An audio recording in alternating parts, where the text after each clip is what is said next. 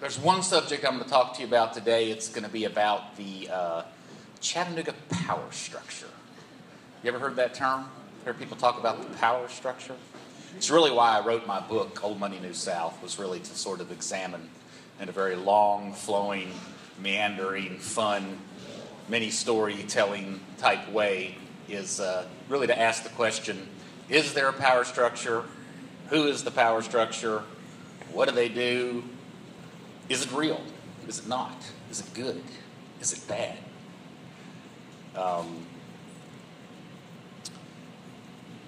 That's what my whole book is about. So I'll tell you some stories that are probably in the book, anecdotes, facts, figures that are probably in the book. But I'm going to just kind of go from my head. It's been 10 years since I wrote the book, so I might not get everything exactly right. But evidence for the fact that there is a power structure in Chattanooga, or I guess now you could say was, because there's ebb and flow. It's probably a lot less than it was. But one great story is when there was a big push, appropriately we're at the Bessie Smith Hall on what used to be 9th Street. There was a big push in Chattanooga in the late 70s to change the name of the street from 9th Street to M.L. King Boulevard, M.L. King Jr. Boulevard. Anybody remember that?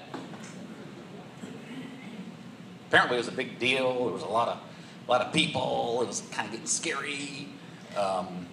And the big person who was saying no, don't want to make that change, was Tommy Lupton. Now, I'm sure most of you here are familiar with the Lupton family, which is kind of revered, or at least was, because most of them are gone now, was revered as sort of the key family, the richest family, the top of the pyramid of the power structure of Chattanooga. They were 3 generations of Coca-Cola bottling, worth, today you'd say billionaires, worth a lot of money. Made a lot more money on Coca-Cola than the people in Atlanta did. And so Tommy Lupton, who was kind of the poor cousin, I think he was only worth about $100 million. And his cousin Jack Lupton, who was the very wealthy one.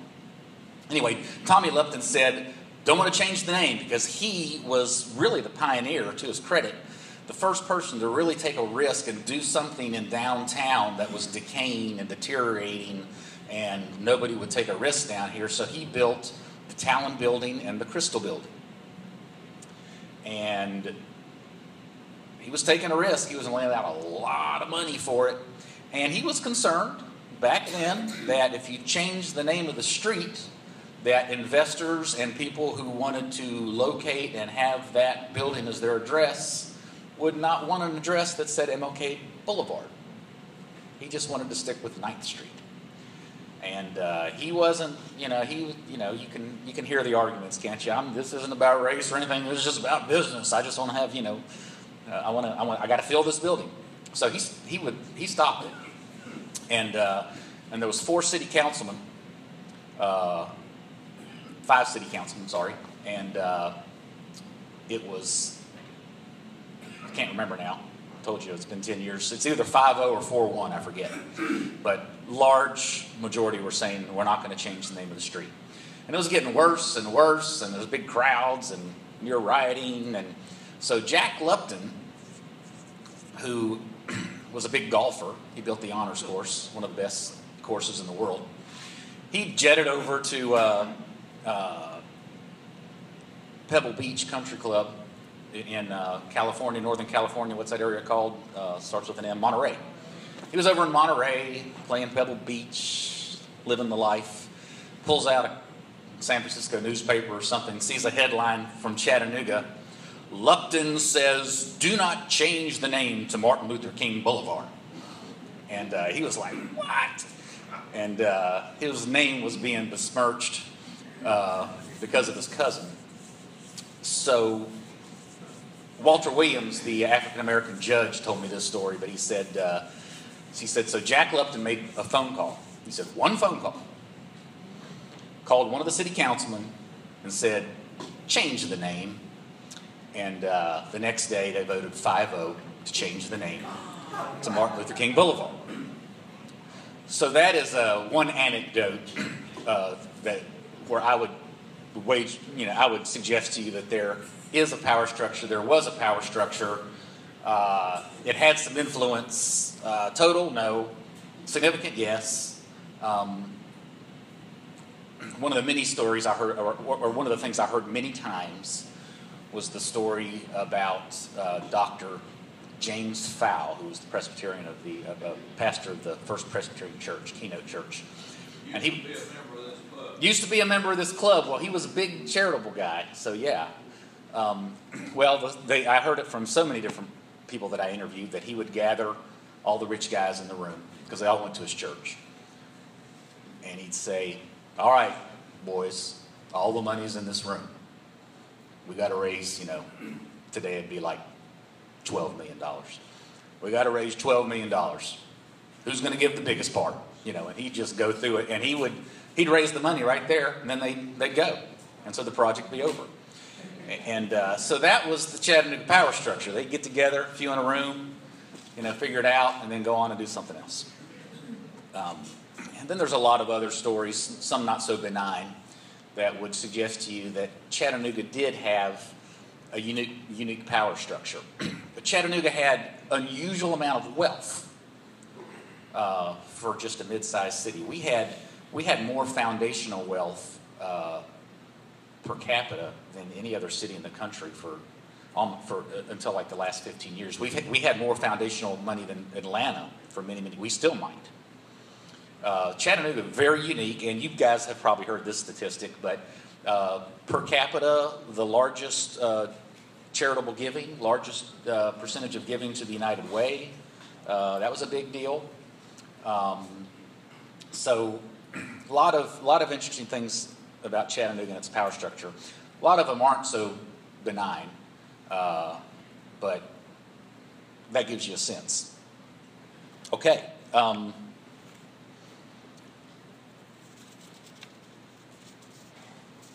Let's talk about arguments for why there might not be such a powerful power structure in Chattanooga. Because some think, yes, there is. Some think, no, not really. It doesn't work that way. Some say it used to be pretty bad back in the day, but it's not as bad anymore, or not as good anymore, however you look at it. I tend to go with that. I think it used to be quite a bit more significant back in the day. But Zach Wamp tells a story. Before I tell you that story, 3 or 4 of the sons of captains of industry told me a story that confirmed when I used to say this in the Chattanooga Facts, I was labeled conspiracy theorist. Oh, that's ridiculous. But we would write and hearken unto the fact that one of the reasons Chattanooga did not grow as a city like it should have, like its counterparts Atlanta, Birmingham, etc., is because the captains of industry did not want the city to grow because they didn't want to pay their workers higher wages. Because more people coming, growth, the whole thing. So that was a conspiracy theory that was out there. Well, several of the sons of those captains told me that was exactly the case. They'd have meetings in the boardrooms, and their fathers would say exactly that. And when they got to be of age, who were they? I know Frank and Pat Brock were 2 of them that talked about it. And there was a couple more. I wish I could name one more. They confirmed this. This was the case. So when they got to be of age, they started switching hats and saying, we got to grow as a city. We've got to grow. And they started getting involved in this push that many of you all are aware of, the Renaissance of Chattanooga and all that. I'm not going to get into all the details. That's a story that's been told a lot.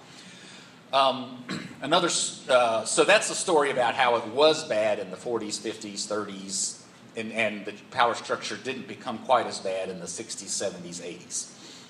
Another story that Zach Wamp told me that I thought was a great story was, of course, he ran for Congress. He ran in 1992, I believe is the right date, before he got elected in 1994 His first race, he almost won, but somebody had a really great picture of him when he went to jail. And so he didn't quite win the first time around, but he ran a heck of a race. He raised a lot of money, and he came very, very close. Well, he didn't know Jack Lipton. And he walked by him one day on the sidewalk right by the Mountain City Club. He knew who Jack Lipton was, and so it was right after this campaign, and he said, "Hello, Mr. Lipton." And Jack Lipton said, "Hi, Zach." He said, "You did a good job." And that was it. And the next year around, he might have gotten some kind of nice gift from Jack Lipton since he knew him at that point. But the point being, and Zach's point, which is well-founded, is that he won a seat in the United States Congress with no help from the power structure. So they don't control everything. They do have some influence. They do have some control, more control maybe than some gathering of elite private families in other cities. But they don't have total control. Now, I will tell you that the conclusion of my book, it's not blatant, it's not red lights flashing, but I sort of conclude in my book that overall, Chattanooga is blessed to have a power structure. We're blessed to have many families of unusual wealth. For a lot of reasons. I'm a card-carrying conservative, and I just think that whenever you have wealth in private hands rather than government hands, that's probably always a good thing. So that's one good reason. Another reason is because of how philanthropical and giving those families have been, and I'm going to get to that a little bit more in a minute. But overall, it's been good. Is there a bad side? Sure, there's a bad side to everything. But we're blessed to have these families. All right, let's take a little turn here. Have some fun. So we've got our micro test, Chattanooga, on the question of, is there a power structure and are they good or bad? So let's take that and let's talk a little bit about the world. Does the world have a power structure? And is it good or bad? What do you think? A lot of talk out there, right? About the elites, the Illuminati. What's the other word you get? I don't know. What's that? Soros. George Soros. So yeah, and his buddies. Yeah, I mean, that same question globally, right? Like we've had the same question we had here in Chattanooga. So is there one? I'd say yes, to some degree. So let's talk about that a little bit.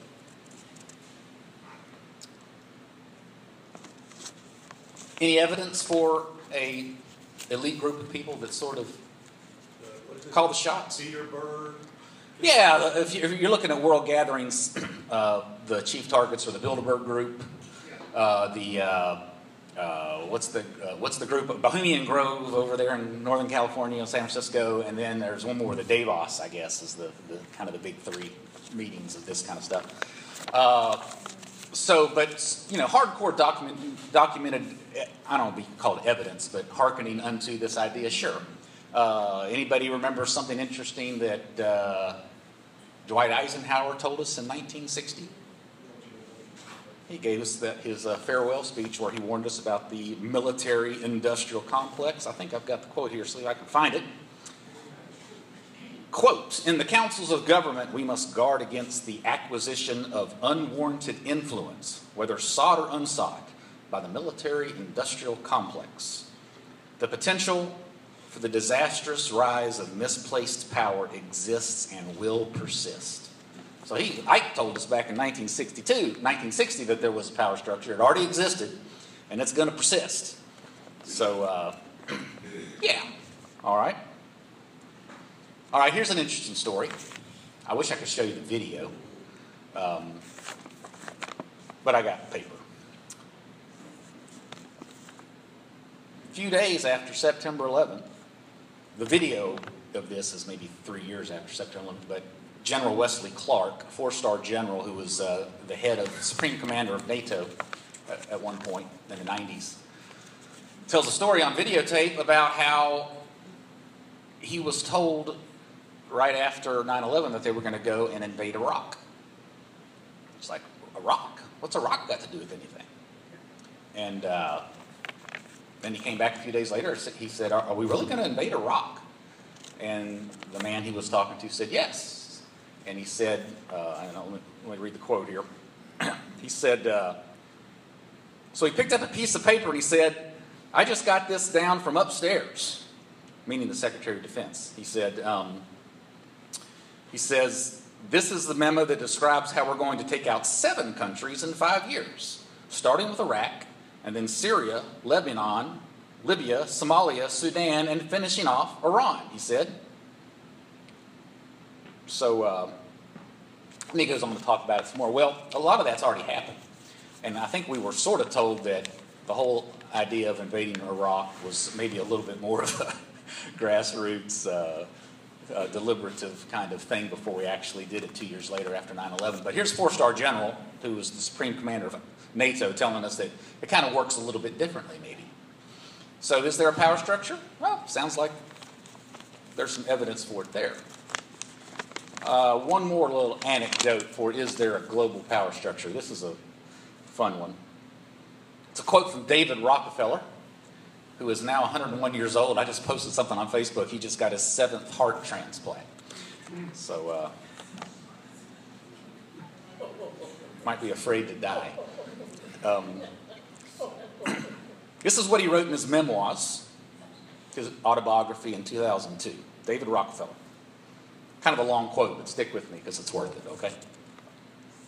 For more than a century, ideological extremists at either end of the political spectrum have seized upon well-publicized incidents to attack the Rockefeller family for the inordinate influence they claim we wield over American political and economic institutions. Some even believe we are part of a secret cabal working against the best interests of the United States, characterizing my family and me as internationalists, and conspiring with others around the world to build a more integrated global political and economic structure.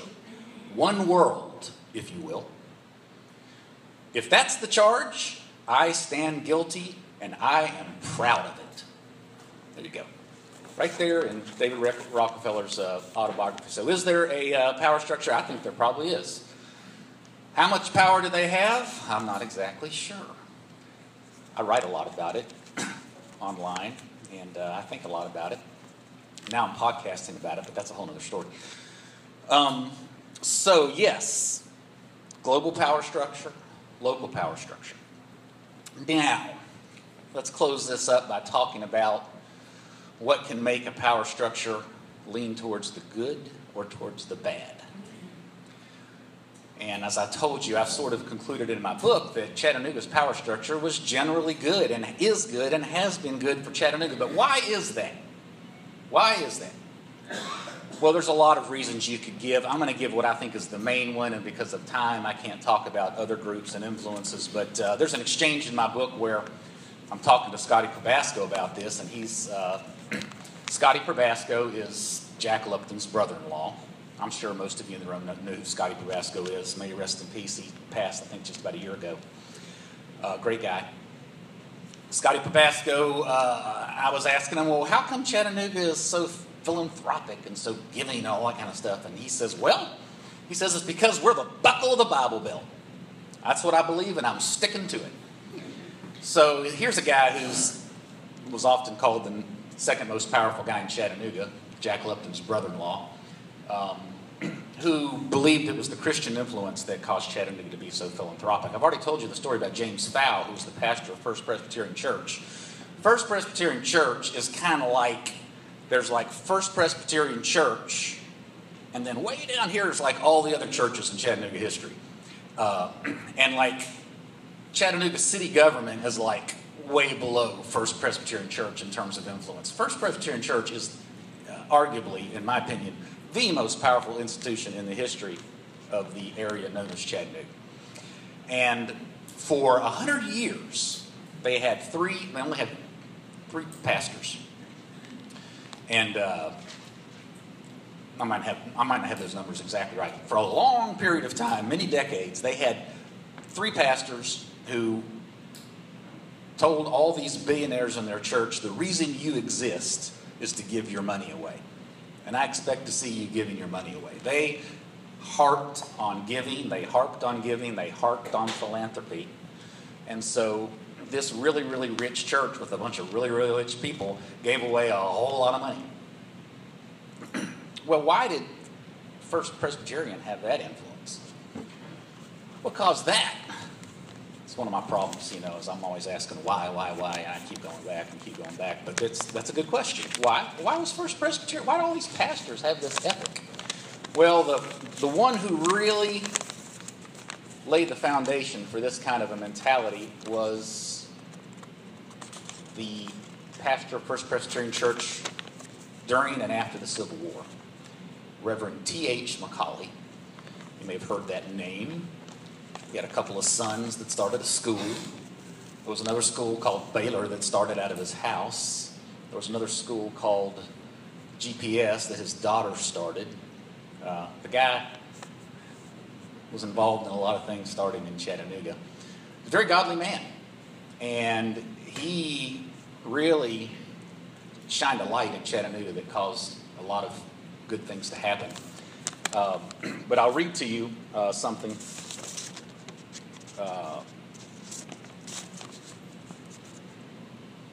From my book. The Reverend Dr. Thomas Hook Macaulay led such a faithful regimen of family devotions, which included his two sons that founded Macaulay School, that it stuck for over a century.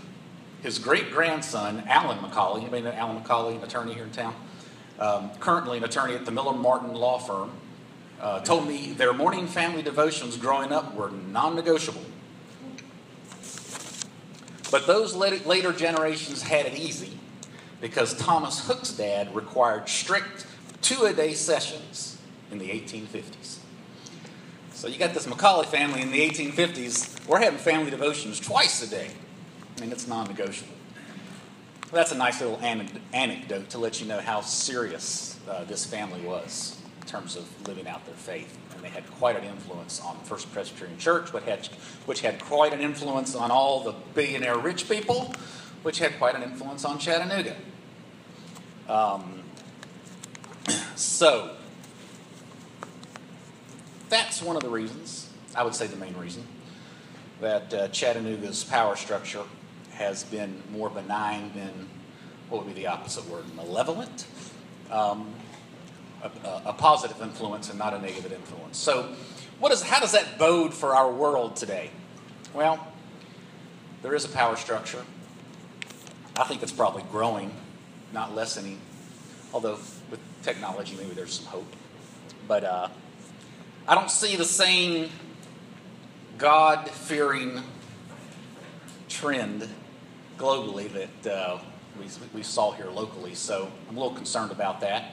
So I think that's something we can pray about, and I'll leave you with that. I'll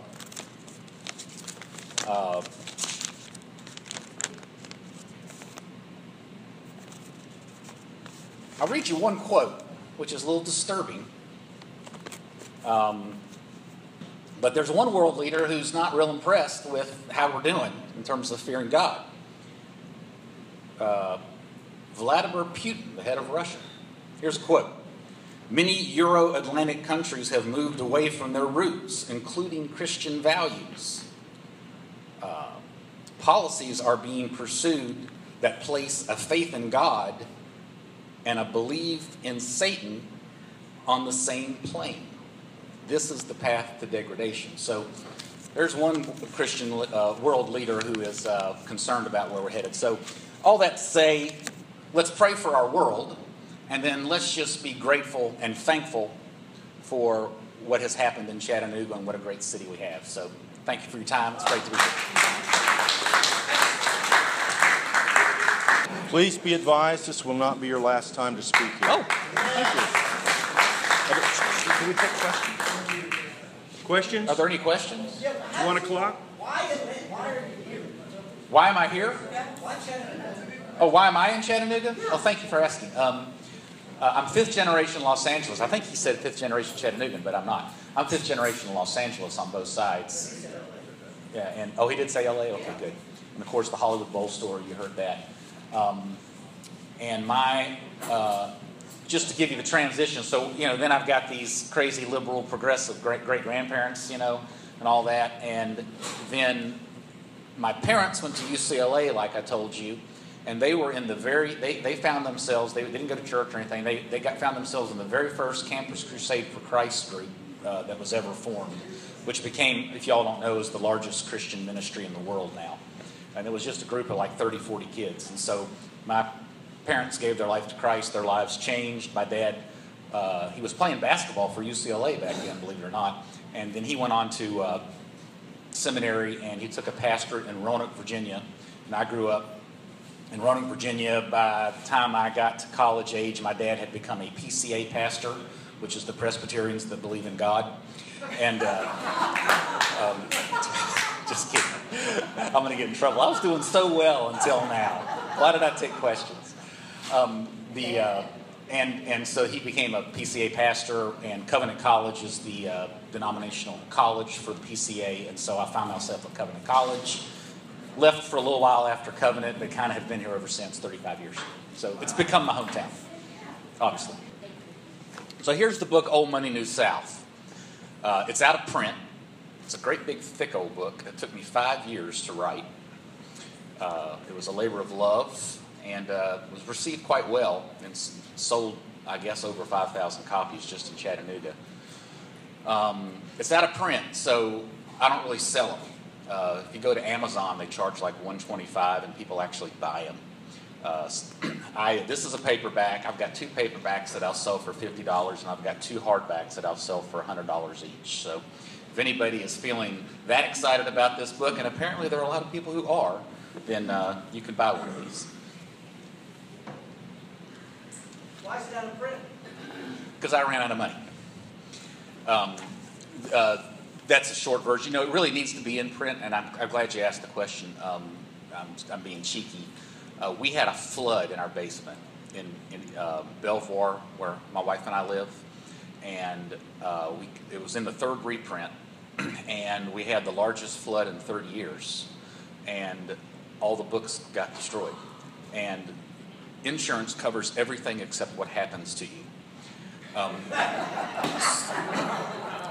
So, couldn't get the insurance for it, and so since then it's been out of print. It really ought to be in print, and I'm a really good starter and not so good of a finisher, and so I haven't approached like local foundations or people like that who probably want to see it get into print. It costs about $10,000 to get it in print and be self-perpetuating again. So if anybody wants to make that one of your charities, because it is under a nonprofit.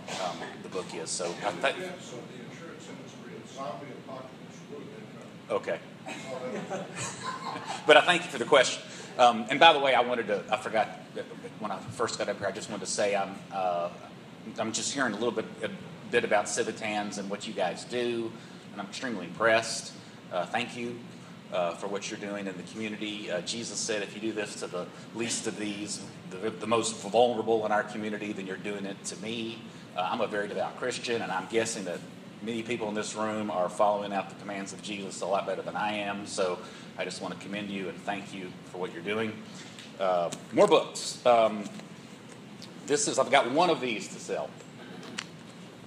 1995. Get a nickel off. America's Trail of Tears. This is about the Cherokee removal west. It's a fascinating saga about 3 chiefs here in the Chattanooga area that felt like they needed to sign a treaty with Andrew Jackson in order to save the tribe from being annihilated. And they felt like if they did that, they were probably going to get killed for it. They were all 3 killed in the same night, 3 months later. They said they did it for their people. And some people argue that this is why the Cherokees still exist today. Some people hate what they did. It's still a very, very passionate issue. So I got one of these. This is the movie that was mentioned. I've got several DVDs of this for $10, so I can sell a bunch of these. This premiered at the Chattanooga IMAX Theater a year and a half ago. It's about my great-grandparents. They were radicals, socialists, advocates of free sex at the turn of the century in Hollywood. He was a doctor and his wife. And they were quite the couple. hung out with some of the most radical people of the 20th century: Clarence Darrow, Emma Goldman, Margaret Sanger, and their lives kind of spun out of control and kind of got bad at the end. And so for me, it's a morality tale, but it's a fascinating story, and feel free to get one of these. I got a bunch of these too. That's why I'm letting you know that you can. I don't have too many books to sell because a lot of them are out of print. But this is a book I wrote for my mother, and it's called The Liberation of a Resentful Wife. And she tells her story about her marriage. Who was the gentleman who spoke a minute ago? Said he went to UCLA. Right there, yes. My parents went to UCLA about the same time you did, mid-50s, early 50s. Yeah, and so they talk about their story in this. My father was a preacher, was preaching to his congregation in Orlando, Florida, coming back from being a missionary. And he was 69 years old, and he was preaching on his favorite verse, "For me to live is Christ and to die is gain." And right before the end of the sermon, he said, "And when I go to heaven," and he had an instant heart attack and fell down and died. And it was international news. It was on Paul Harvey, CNN, the whole thing. It was crazy. Some of you might even remember the headline. But that story's told here. And lastly, I'm so glad that everybody associated me with the Chattanooga Facts, because I spent 10 years doing that, and that was great fun, very interesting. All the news that was not fit to print. And one of my favorite little pieces that I've done over the years is a little cartoon book. It's a collection of many of the cartoons that were done in the Chattanooga Facts. My collaborator, my artist, was a world famous artist who's now deceased, so I could reveal his name because he would never reveal his name. But we were big buddies at the coffee shop. Gordon Wetmore. Anybody know who Gordon Wetmore is? He's a world famous portrait artist. He was the founder of the American Portrait Society, and he would only put his initials on the cartoons. He says, people pay $50,000 for my signature. I'm not going to put it on your cartoon. But we had a great time doing it. But I've got several of these books. I'll sell them for $5. So if you want one of these, cool thing to have. All right, that's it. See you guys next week. Woo!